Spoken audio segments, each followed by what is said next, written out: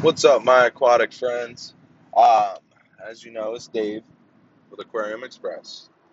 Let's talk a little about today. Let's talk about organization. Um, I just went through. I was looking for as a power supply for a Jabeo, and I had all this crap on my two racks, and I had all this junk. I mean, some of it just was rusted, just junk. And so I decided to go through it, clean everything out, got rid of about three trash bags full of shit. Um, but so I really think organization is definitely something that is, I struggle with that. You know, I see some people's tanks and they are so organized. Plumbing looks beautiful.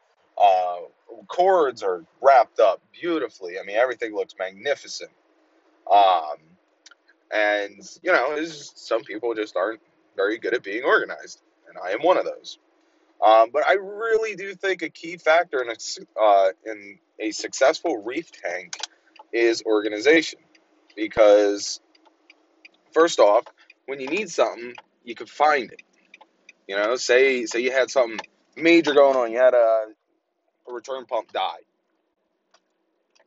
And you had a spare one. And you have a spare bin that has all your pumps, all equipment that's, spares. And you could just go in and get it right there. Or you have a pile of crap and you're looking through it for, an hour and a half, 2 hours, so you don't even know if you have one that works. And that's one of the other things I did yesterday was I went through and I tested everything.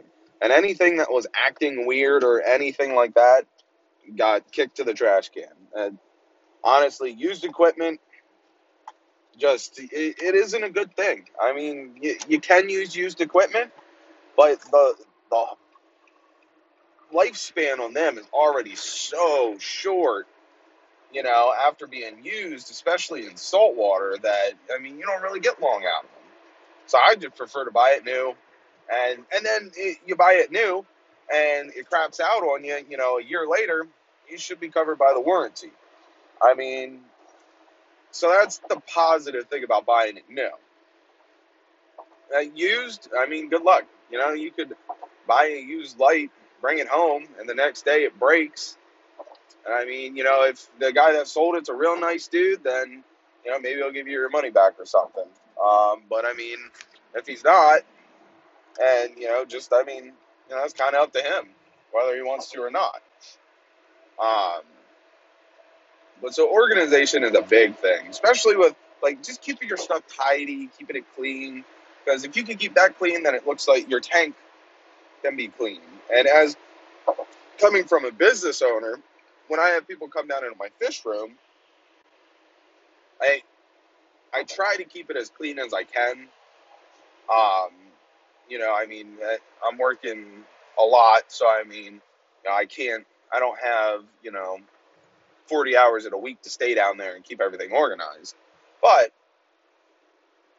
when you're bringing customers down, you kind of want to have it a little organized because, their first question is going to be like, well, if this guy can't keep his rack organized, I mean, can he keep a tank?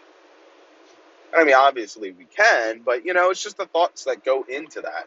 It's like if you walk into the back of a kitchen and it's dirty and there's, stuff running around and all that. I mean, it's going to be a turnoff. It's just, you're going to be like, oh, ew. Um, it's like having dead fish in the aquarium. I mean, I have seen a couple Petcos and stuff like that have dead fish in the tank with the other fish they are selling, or they have one with ick in there.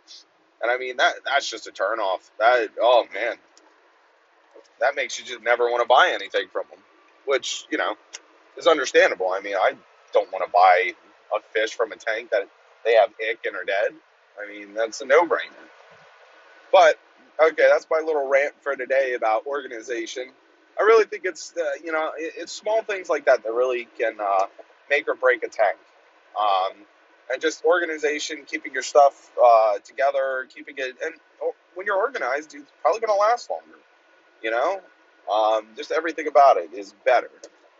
All right, guys. Well, Happy New Year to everyone, and hopefully everyone's first week in the new year is going well, and we will talk to you in a couple days.